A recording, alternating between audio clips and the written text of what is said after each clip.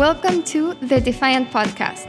The Internet of Money is being built with blockchain technology and without banks. We call it DeFi, short for decentralized finance.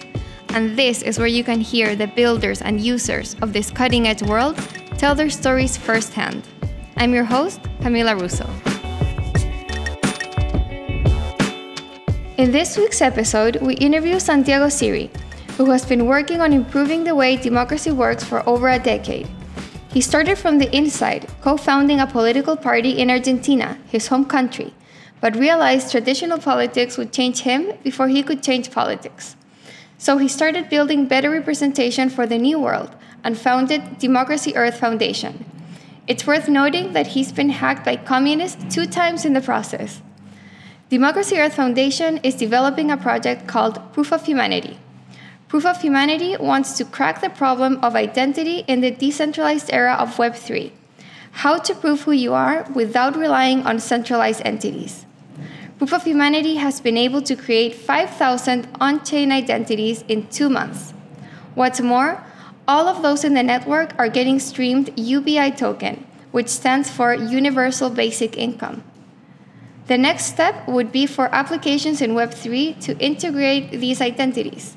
The initial use cases in DeFi are pretty obvious. For one, lenders could integrate with Proof of Humanity to start offering under-collateralized loans. The goal is to give anyone in the world the power to take back their identity away from the Web2 world and use them in a system that they control. Before we get to it, here's a word about our sponsors. Don't let high gas costs keep you out of Ethereum. At Balancer, you can trade all you want and get most of the gas costs back in your pocket. In their new BAL for Gas campaign, traders are receiving 6 figures worth of BAL tokens every week. And with V2 just around the corner, Balancer is becoming the one-stop shop for DeFi liquidity. Balancer V2 brings stable pools and weighted pools tightly integrated under a single protocol, flash loans, lending via asset managers, and much more. Check it out at balancer.finance. Check out Kraken, where you can earn additional rewards by staking some of your favorite DeFi assets. With more than 1 billion in crypto staked, including 350,000 ETH, Kraken has paid out 27 million worth of rewards to their clients. Payouts are twice a week, and you can earn up to 20% annually. Sign up today at kraken.com and start earning some of the most popular DeFi assets, including Polkadot, Uniswap, Aave, and more. Enzyme provides an easy way to build, scale, and monetize DeFi investment strategies. If high gas prices are shutting you out of DeFi, fear not. Enzyme is now running a gas subsidy program. The app makes it easy for investors to pull together on strategies, lowering costs. The Enzyme interface allows anyone to trade, lend, deposit to AMM pools, farm, stake, and more. It is a non-custodial solution and allows for real-time reporting, security, and transparency. Sign up today on enzyme.finance. Experience DeFi. Deposit, earn, and borrow on Aave. Aave is a decentralized, open-source, and non-custodial liquidity protocol to earn interest on deposits and borrow assets. Deposit and start earning interest in real time directly in your wallet, and swap any of your deposited assets at any time to get some of the best deals on the market. Aave protocol liquidity pools are now available on Ethereum and on the sidechain Polygon. Head over to app.aave.com to get started today.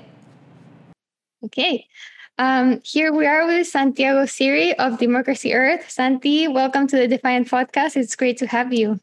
Thank you for having me, Camila.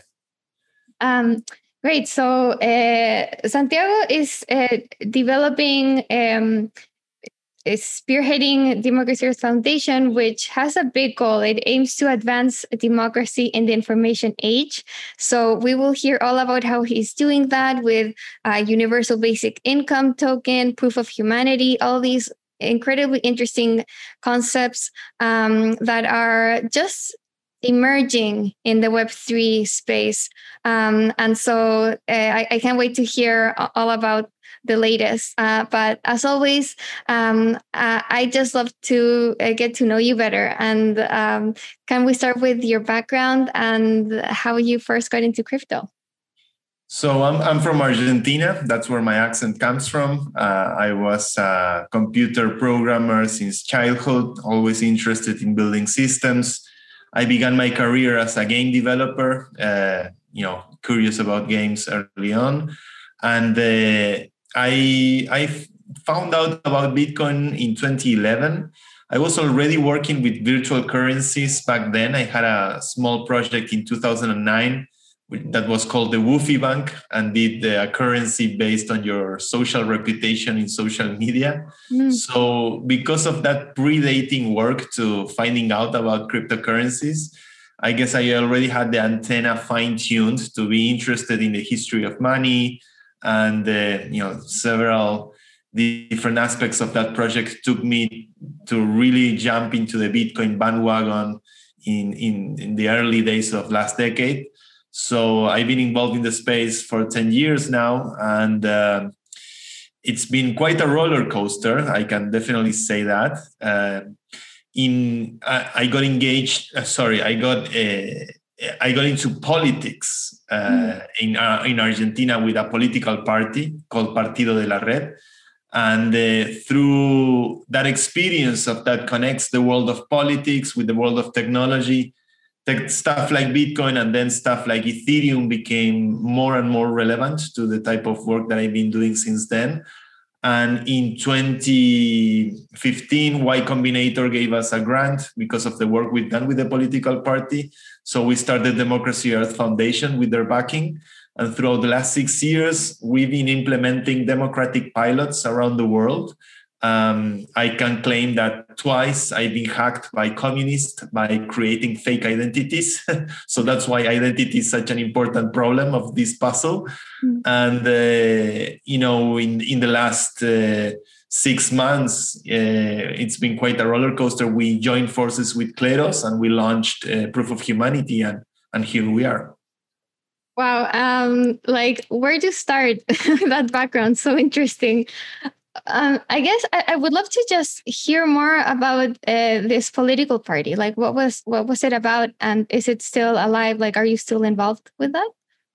I'm still involved with the former members, but politics is a very nasty environment. Partido de la Red, that was the name of the party, the Net Party, was a very simple idea. Actually, was just a party that would propose candidates for Congress that would vote on every bill according to the will of citizens online.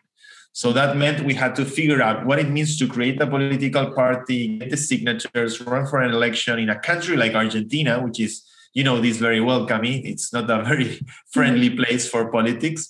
And at the same time, figure out what's the right technology. How do you build a digital democracy? How you guarantee the integrity of the vote, how you guarantee the privacy of the vote, all of these very interesting cryptographic and technical challenges.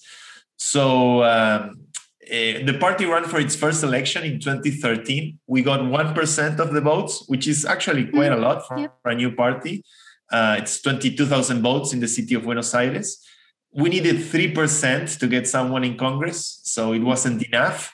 But because of the innovation that we were bringing to an environment where innovation is completely lacking, it was really interesting. It was a really interesting project for outsiders in other countries, in other communities around the world that took notice of what we did with Partido de la Red.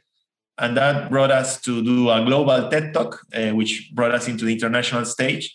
And eventually we got into Y Combinator, which helped us focus on the technological side of things and start thinking about this problem in more global terms, because the status quo of politics is pretty much the same everywhere. It sucks. Yeah. So were you back then using blockchain as a means of like verifying identity and ensuring transparency in votes, or were you kind of not there yet?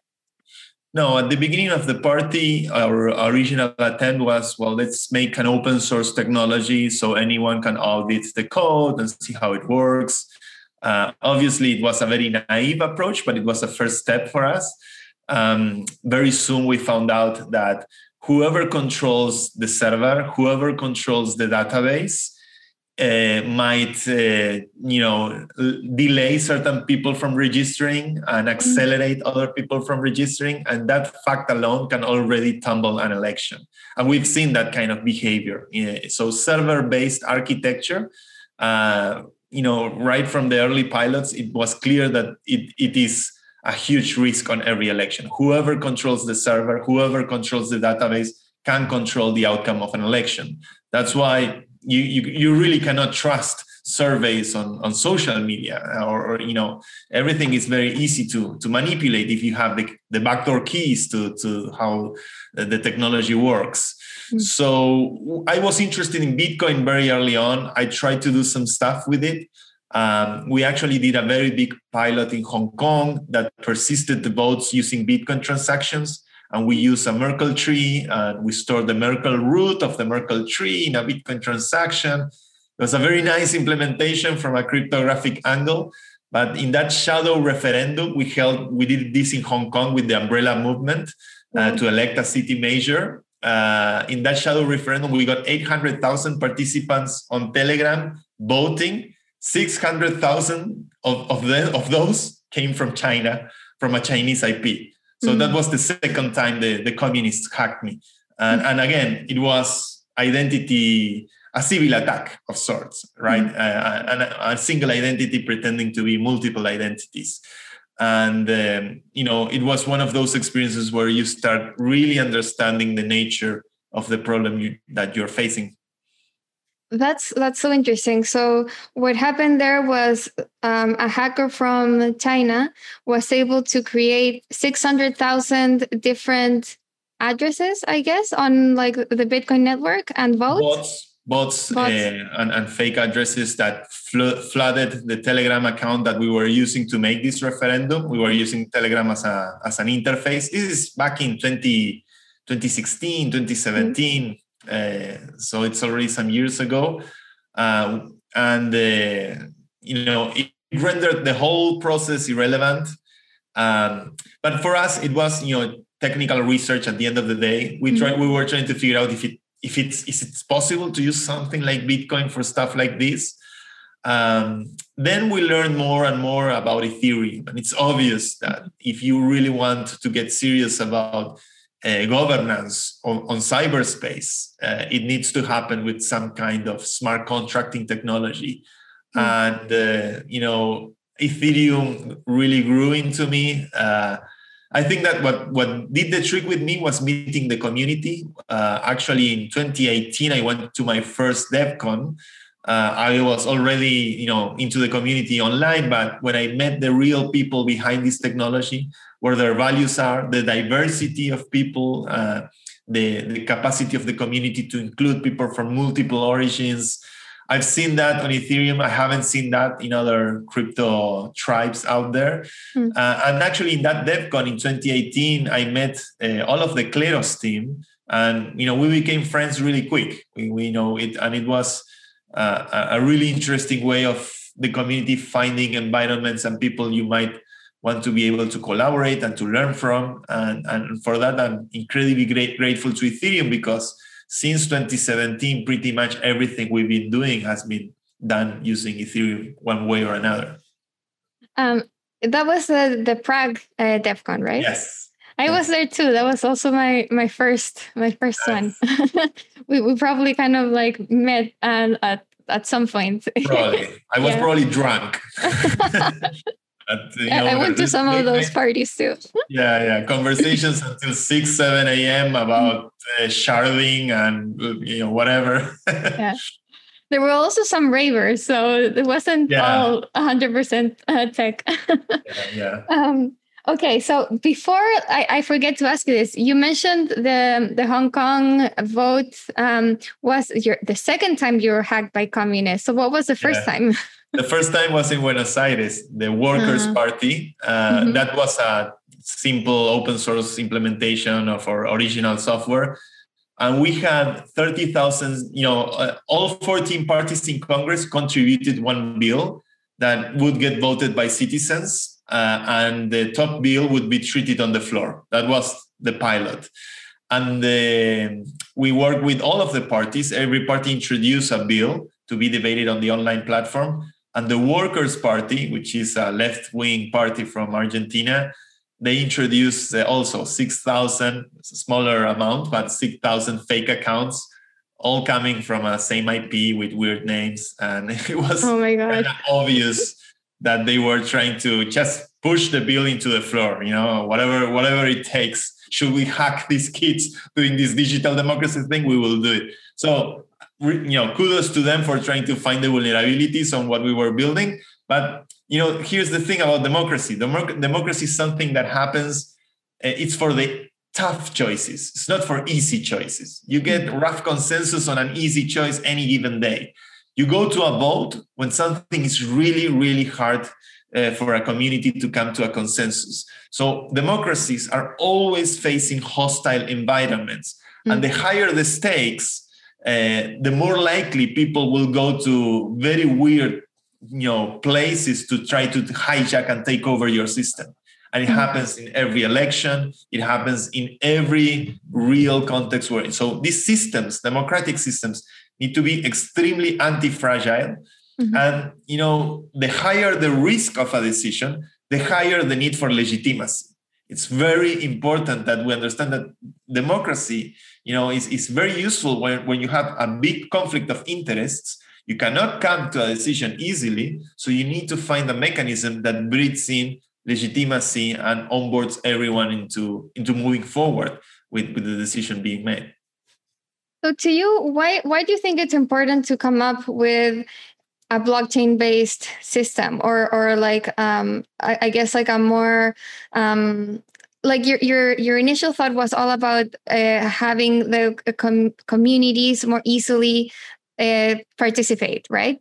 Yeah. And so that path led you into implementing blockchain in this process somehow. So like, why do you think this is important? Like what's wrong with the way democracy currently works? So, the information systems put in place in the institutions we have today are a consequence of the information technologies from 300, 400 years ago, mainly the printing press, the Constitution and everything that has glued together communities is a consequence. We have the Spanish living in Spain because books were being printed in the vernacular languages of the Spanish or of the Italians or of the English. And it was the information technologies from 300 years ago that broke the connection of power with Latin or, the church and started creating, the communities that we were born with, our nationalities and our countries, which are, an important part of our identity, even more so in a globalized society. More often than not, living abroad, you introduce yourself with your name, your surname, and your nationality, probably.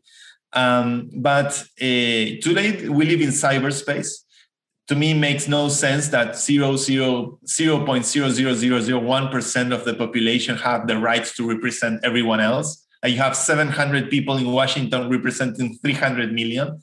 Seems a little bit absurd. And as a child of the internet, of Wikipedia, of open source, of free software, and all of these new technologies, why shouldn't we try to rethink the way our politics or politicians and our representative system work?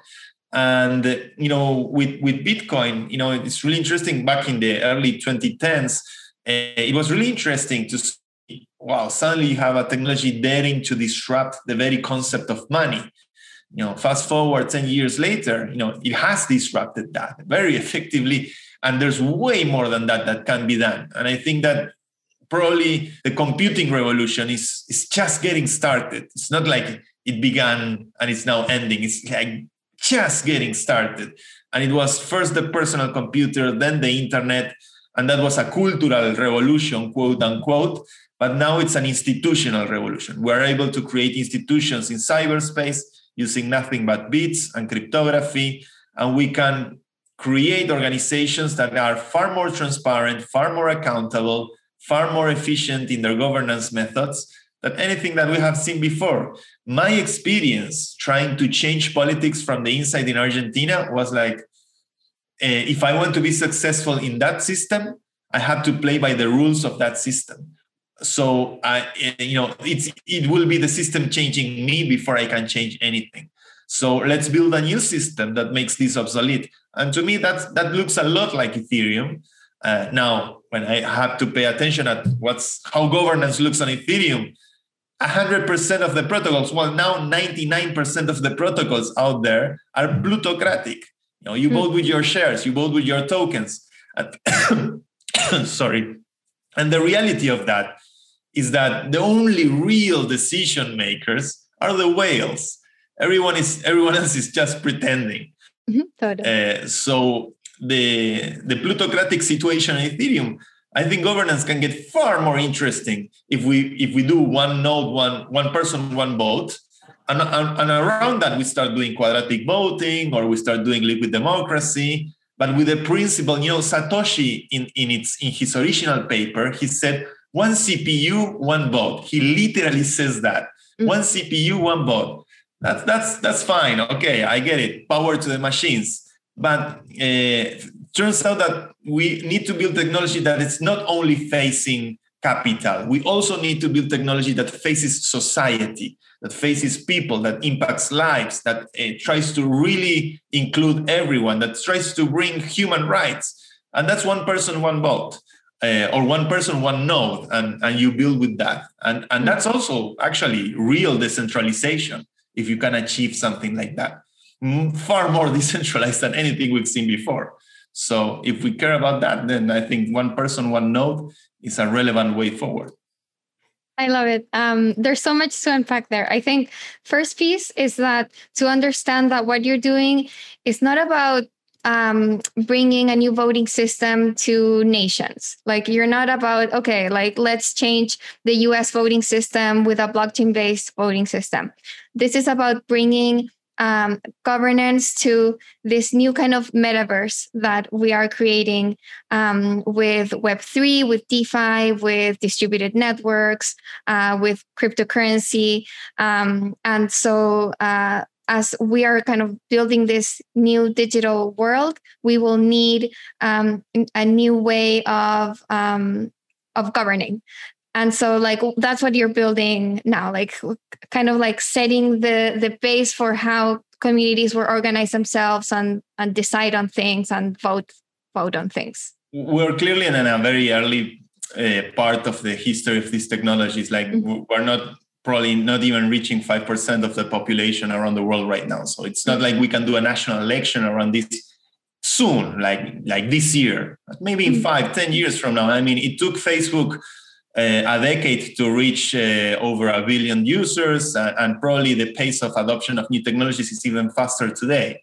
Now with crypto, there are some learning curves. It's like we have to learn how to use this blockchain thing, for real. It's like learning a computer for the first time. What's gas? What's a wallet? What's an exchange?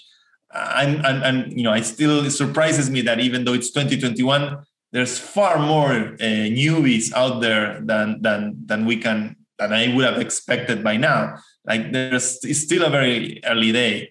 But at the end of the day, the potential of these technologies is that they operate in cyberspace. They don't recognize any national frontiers. They are censorship resistant. They can be deployed anywhere there's an internet connection. So it's a little bit of it's a meteor that will hit hard traditional institutions. The GDP of Ethereum is bigger than the GDP of my own country. So this is a new crazy financial reality to a new generation. And now we're living this transition. So today, probably, it's crypto for crypto. We build this technology to bootstrap the networks that we're building and are composed, doing this composability and smart. Like, I'm fascinated with proof of humanity.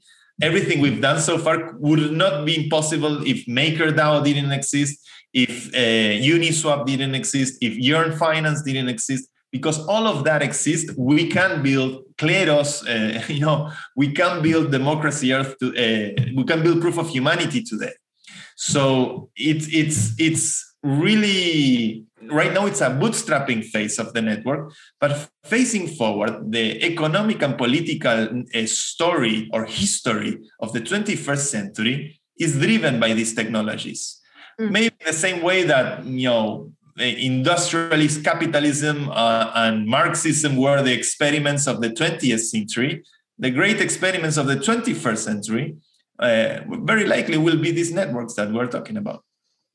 Really interesting. And then the other piece I wanted to unpack was the idea of plutocracy in crypto right now. And, just breaking that down further, what that means is that right now, decentralized autonomous organizations, DAOs, which are what govern crypto right now. So like MakerDAO is like a good example. And like, I guess like the first or one of the first in DeFi, it is being governed by this decentralized autonomous organization, which right now is actually like further becoming more decentralized with the foundation of MakerDAO dissolving so that only the DAO can control this protocol.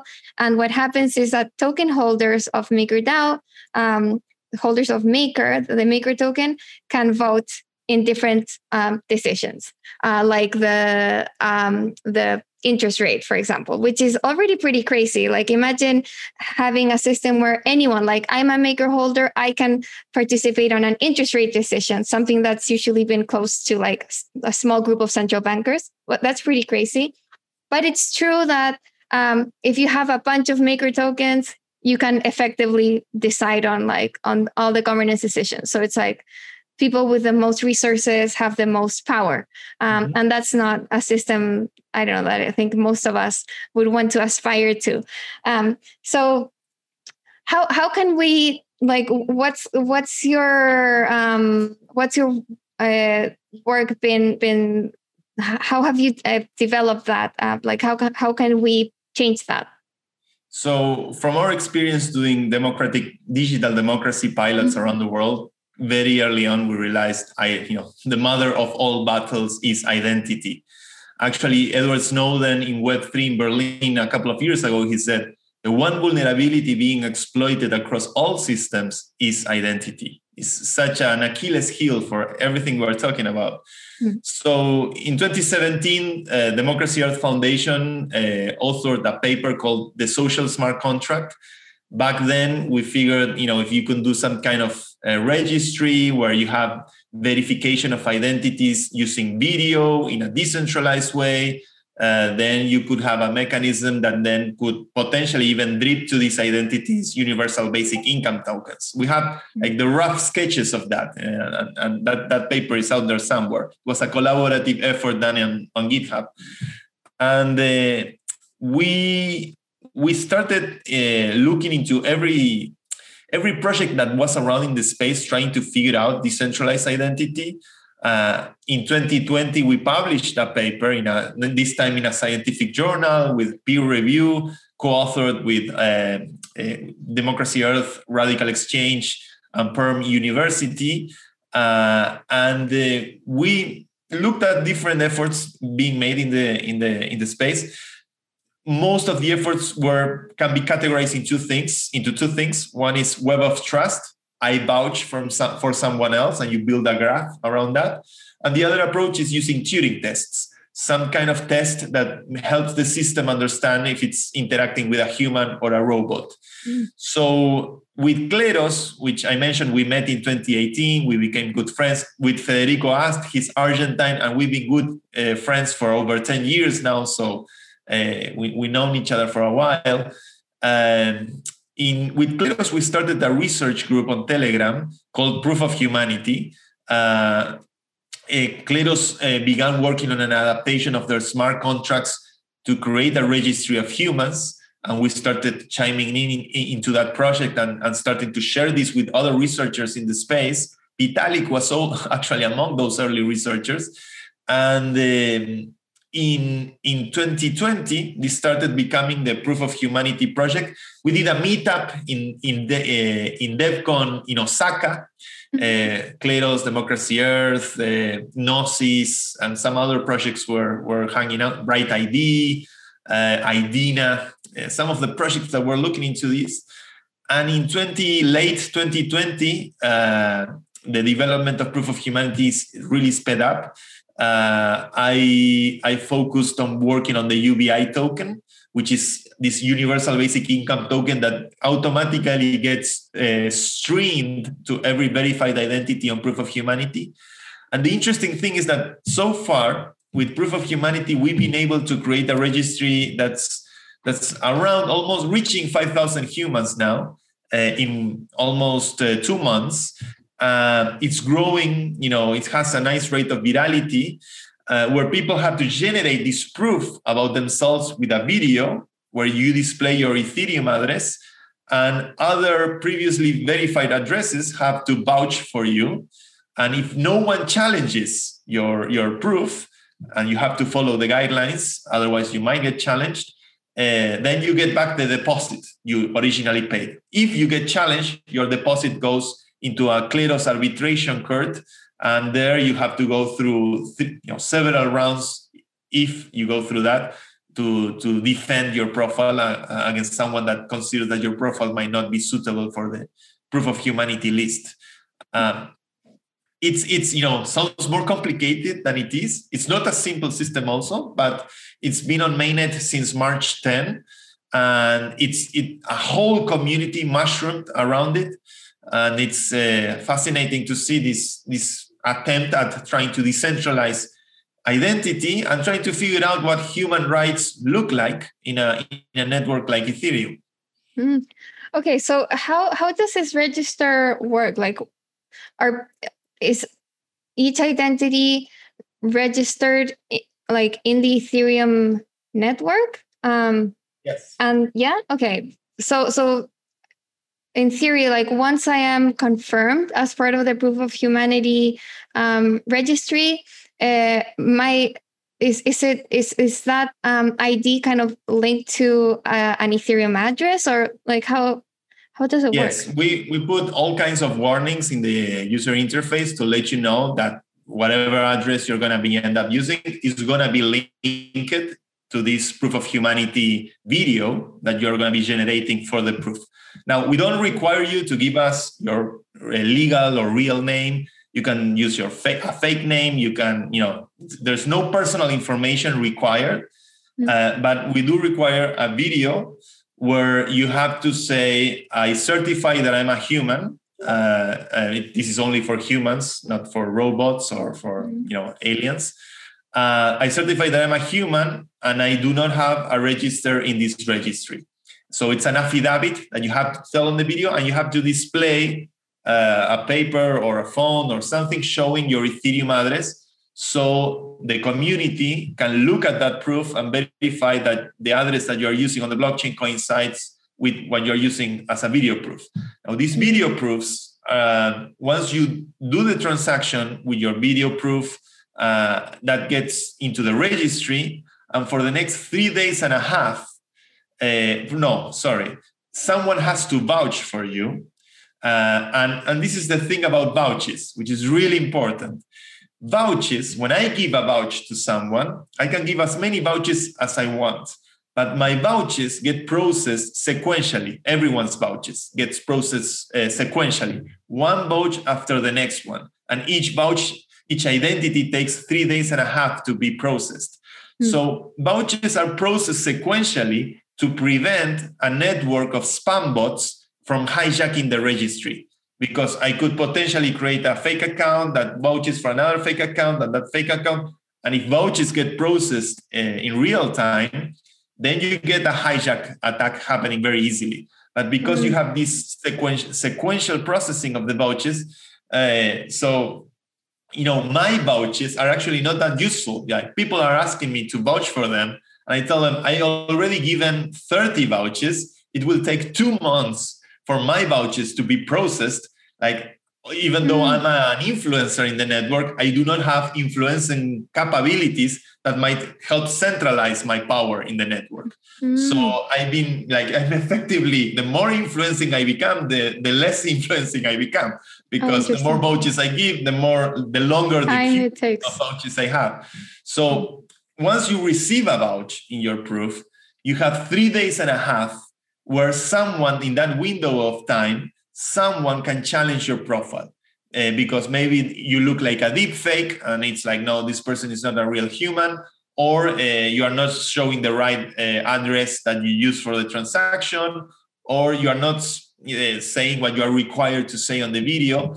So if you get challenged, your deposit goes into a Kleros court, and through the arbitration mechanism of Kleros, a juror of Kleros stakers will decide whether the challenger or your profile is well done. And because we are able to build this on top of Kleros, then we can guarantee that the quality of the list will be there. Now, of course, we have issues. Some people complain that he missed a number on the board, or little details that get challenged. And it's interesting to see all of the conversations the community is having around how the debugging mechanism of the proof of humanity registry works. How many vouchers do you need to be Only registered? One. Right now, It's only one voucher. So if you get a voucher from someone already verified, then you have 3 days and a half. If no one challenges you, you become a verified human. And from a smart contract perspective, that's great, because any smart contract out there now can ask the proof of humanity smart contract, does this address belong to a unique human or not? And you will get either a true or false for that. So anyone can build democracies or more democratic forms of governance, for example, or more social-like systems or reputation systems, all kinds of things.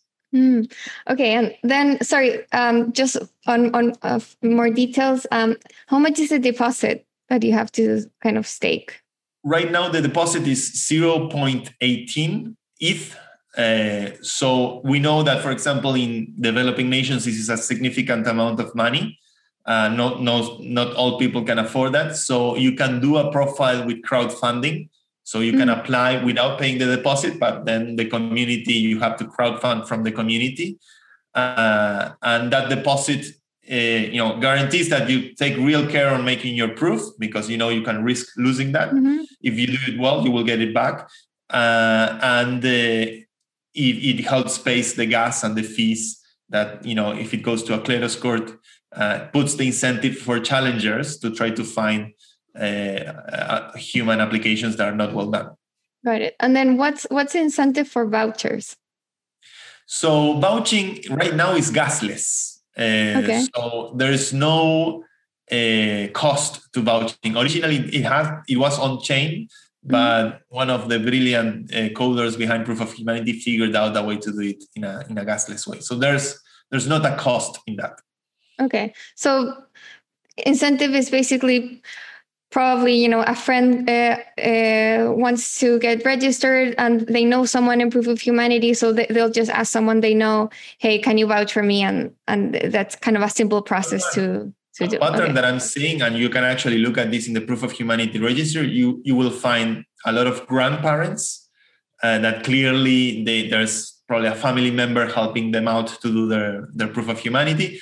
Children, we are finding entire families being very registered into the registry, which is again, it's, economic systems, they're good to make money, but it's even better if they can address society. And we are seeing that with Proof of Humanity.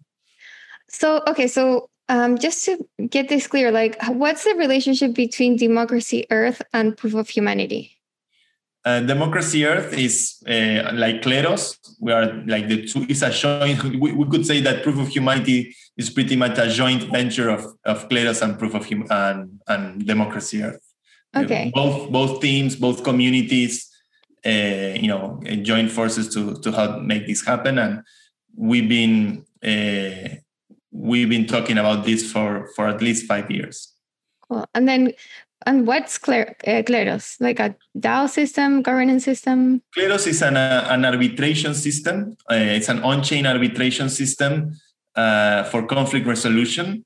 And it's kind of like a technology that helps create oracles of any kind. It builds lists, and it has a whole system of incentives where if you lose on the if the juror gives a sentence that's against your interest, you can appeal, but the cost of appealing increases with every successive round. So it has this is a series of economic incentives that helps a community to make decisions about something that might be a little bit blurry for the general eye. And it's a conflict resolution system, has been working very well. It's actually used by, I don't know, Uniswap uses it to create the list of tokens.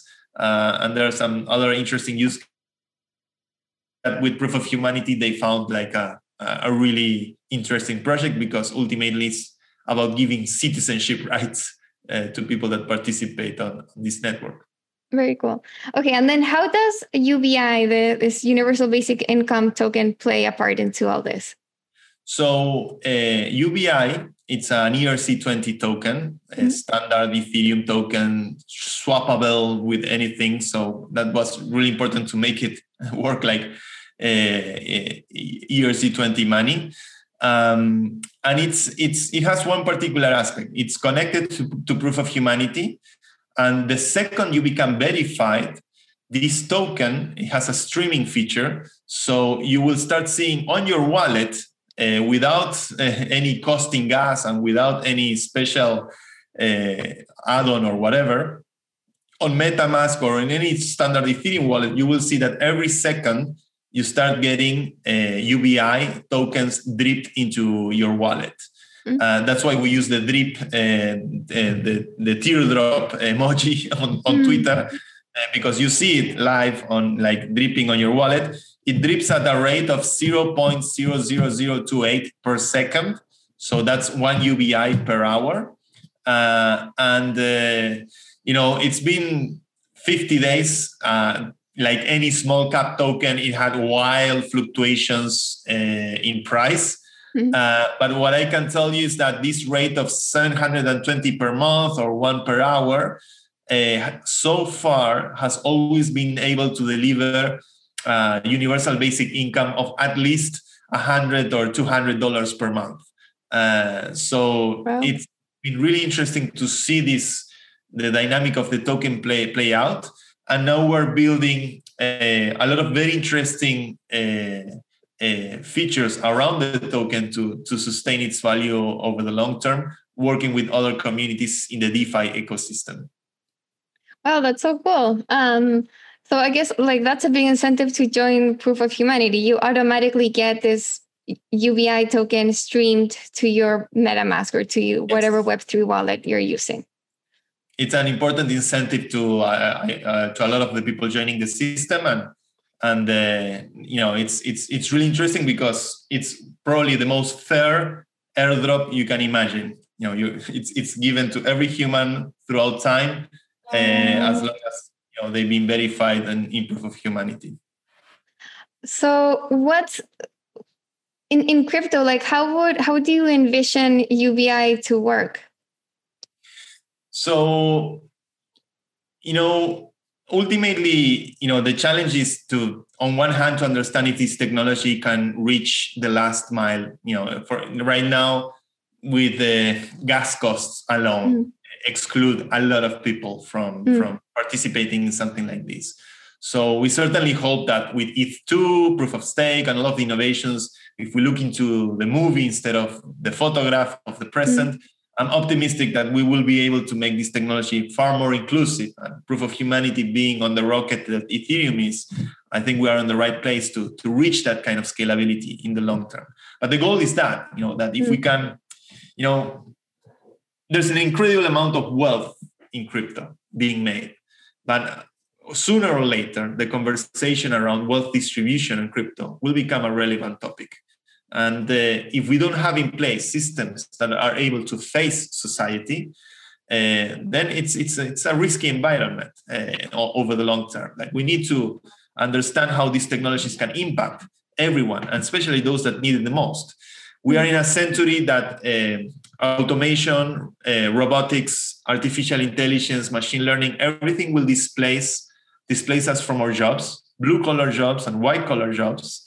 So looking into this future, the reality of something that can provide, some safe ground for everyone, a safe net for everyone, makes a lot of sense. We've seen that last year with COVID and the government's printing money. UBI tries to do this in the most possible fair way. And so far, there are definitely a lot of challenges looking forward. But so far, we've been able to deliver this UBI. To me, it's impressive to see, a lot of people from Argentina, from my own country, obviously, that are joining this with real hopes to see this project succeed.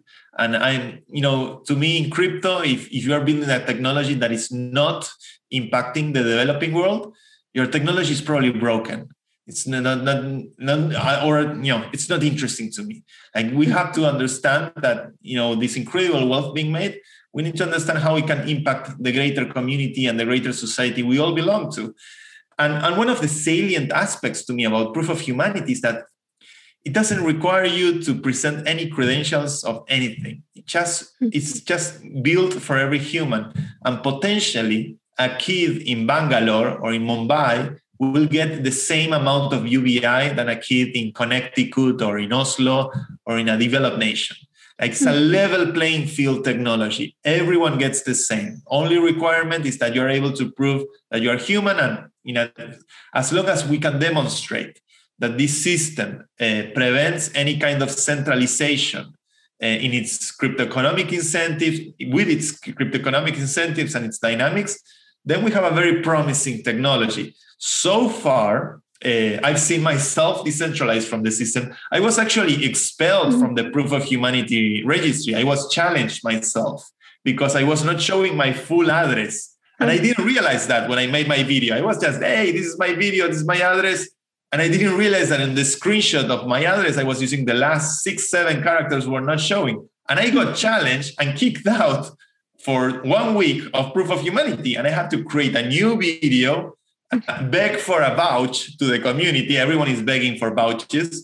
And once I got my vouch, wait 3 days and a half, and now I got my UBI dripping again on my wallet. Moving forward, now there's a lot of challenges. How to sustain the value of UBI, how to grow, reduce the barriers of entry to Proof of Humanity. But we started with the right foot. Like, in 50 days, getting 5,000 users, 1,000 users every 10 days. It's really very promising. And looking forward, what would it mean to have more than 10,000 users, potential human nodes on a decentralized network? What would it mean to have 100,000 users?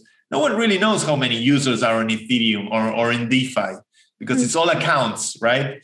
And everyone has multiple accounts. But with this, we can start getting a real sense of who's who behind Ethereum. Very, very cool. So what are some of the plans to making sure that UBI has value?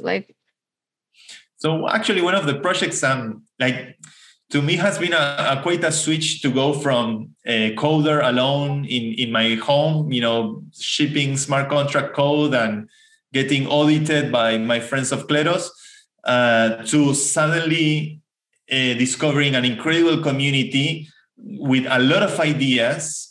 And what's even stranger to me is that when there's a cool idea, 2 weeks later, that idea is finished and done by some other member of the community that simply had the time to build it. Wow. And the pace of innovation I've seen so far is incredible. And a project that has me very interested these days is that we're working with the Yearn, Yearn.finance, the great project, by the way, Andres Crunch's pet project that suddenly took over the world of DeFi last year. And you have these vaults that generate an interest on stable coins or in other crypto assets. And what we're doing with our vaults is this: you generate an interest, say 10% APY or 20% APY, and with a fraction, let's say 20% or 30% or 50% of the interest you generated, a fraction of that goes to buying and burning UBI. So we already deployed this on mainnet on Saturday, actually 2 days ago. And we already had the first, we're testing right now. So it's a little bit of money, but we already had the first few UBIs getting burned by the interest generated by the vault. piggybacking on the work of Wire Finance. So we're doing these humanitarian vaults. And if we're able to reach a certain amount of money there that can consistently buy and burn UBI every day, we can potentially, keep the supply of UBI in control in spite of getting more and more people joining the registry. So these two forces can really generate a nice, a sustainable inflation rate that keeps the price of the token over the long term. And to me, it's mind-blowing that, thanks to Uniswap, MakerDAO, Wire, Kleros, all of these smart contracts, we were able to compose and leverage on them and ship something that can potentially deliver universal basic income on a global scale. To me, that's mind-blowing. And I know it's very early on into the project, but the start has been so surprising to everyone involved in this project that we have a responsibility now to make sure it keeps growing in the right direction. Very cool. So you're basically doing monetary policy through Yearn Finance, like through these vaults, basically. Yeah, actually, not me. And this developer Emiliano. I mean, you as like Proof of Humanity. The network. Community. Yeah. Can you just like break down a little bit further how that works? It's like, so there are by vaults. What for like listeners who don't kind of get that jargon, it's like basically deposits of tokens, right? Yeah. And so in these deposits, you have UBI tokens on one hand and ETH on the other hand. So we are actually leveraging on the existing vaults that are already deployed on Wire. You can check those on their website, but you deposit DAI. The first one we've done is it's called UBI DAI. So you deposit DAI. You earn an interest in DAI, 10%, let's say 10% a year. And with 2 or 3 points of those 10 points, you use that part of the interest to buy on Uniswap UBI and burn it. Just send it to a 000 address. So you are not earning the full interest, the 10%. You are earning 8%. But those additional 2 points, you are contributing to the long-term success of UBI. So that helps to reduce the supply of UBI. And, that's one of the mechanisms we have in place. We have staking pools that allow to do liquidity farming on the UBI. We have a staking pool for DAI and another one for ETH. So if you are providing liquidity on Uniswap, we will give you a reward throughout the year on additional UBI. And right now, the liquidity is sitting around $700,000 on Uniswap. And the token has been relatively stable over the last 2-3 weeks. Very cool. Okay, and then in the future, like once this system is more mature and more people have their identities registered, how do you see this integrating with the broader Web3 DeFi system? The craziest thing about smart contracts, and I've been a programmer for more than 20 years, so to me it's mind-blowing what you can do with this stuff, but how easy it is to actually integrate with this is crazy. Like in just 1 week after we launched Proof of Humanity, someone like a credit network, Ripio Credit Network, it's a system for providing loans.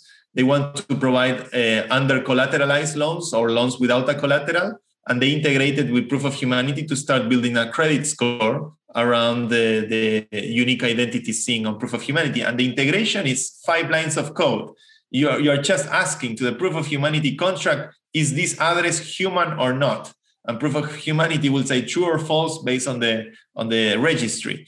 So integration is really fast. Gitcoin actually is now integrating Proof of Humanity for their next round of grants.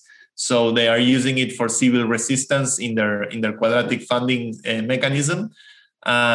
We're seeing actually a lot of projects already that they want to have some kind of civil resistance, that they want to do some kind of democratic governance. Just as using proof of humanity is a very nice solution. And we're even seeing people implementing like human login stuff where you can authenticate with your proof of humanity address. And you by authenticating with that address, you are telling the system it's like a captcha. You're definitely telling the system that you are a unique human and you are not a robot. So the use cases built on top of like UBI, democracy, credit score are just 3 applications that can be built on top of something like proof of humanity. So exciting. I can definitely see something like the different lenders in DeFi. It's like an obvious first step. Like they can start implementing this. And so like if I logged into like maybe Aave with my registered address, I would be able to take out an under collateralized loan, for example. Right. That would be really interesting. I should talk to the guys of Aave. Definitely. Okay, so we're coming down to the last of the hour, but this is fascinating. Thank you so much for explaining all of this. Like I had kind of like heard so much about it, but like didn't really get how like UBI connected with proof of humanity, with Democracy Earth, like what you guys were up to. And it's really exciting. So can't wait to see how this continues to grow. Oh, thank you so much, Camila. It means a lot coming from you. And I always remember that on your book, you began talking about Argentina and the financial crisis. And I guess we're all trying to figure it out. Those of us that come from a country like that, we're trying to figure it out like that because we know that what we have in place does not work. Mm-hmm. We live in a day and age where democracy is broken. Facebook had a big role in reducing the trust to our traditional democracy. What is Facebook? It's just a gigantic centralized collection of identities. So what we could do if we decentralize that, if we bring Facebook a Linux moment, something that breaks apart what we understand and something that gives power to the people back, and our identity is back to be something that we control in a self-sovereign way. And proof of humanity is daring to do something like that. And so far, what we've seen with the community has far surpassed our expectations. It's really inspiring. I think to me, it just makes sense that this should take off. Like we're already seeing it with money. Like money is becoming decentralized. Like it's not a theory anymore. Identity should be kind of the next big step towards making a truly democratic decentralized system. Because right now, our current decentralized system isn't very democratic. So I think kind of like this is kind of the next big push towards an improved internet. So thanks again, Santi. See you in the metaverse. See Bye. You.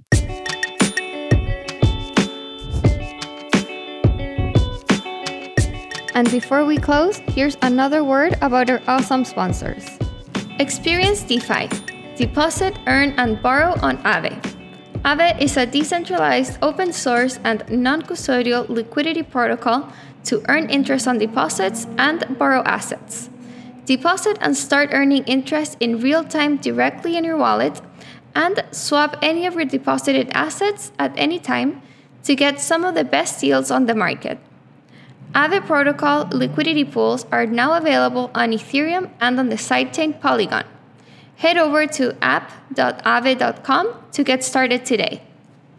Enzyme provides an easy way to build, scale, and monetize DeFi investment strategies. If high gas prices are shutting you out of DeFi, fear not. Enzyme is now running a gas subsidy program.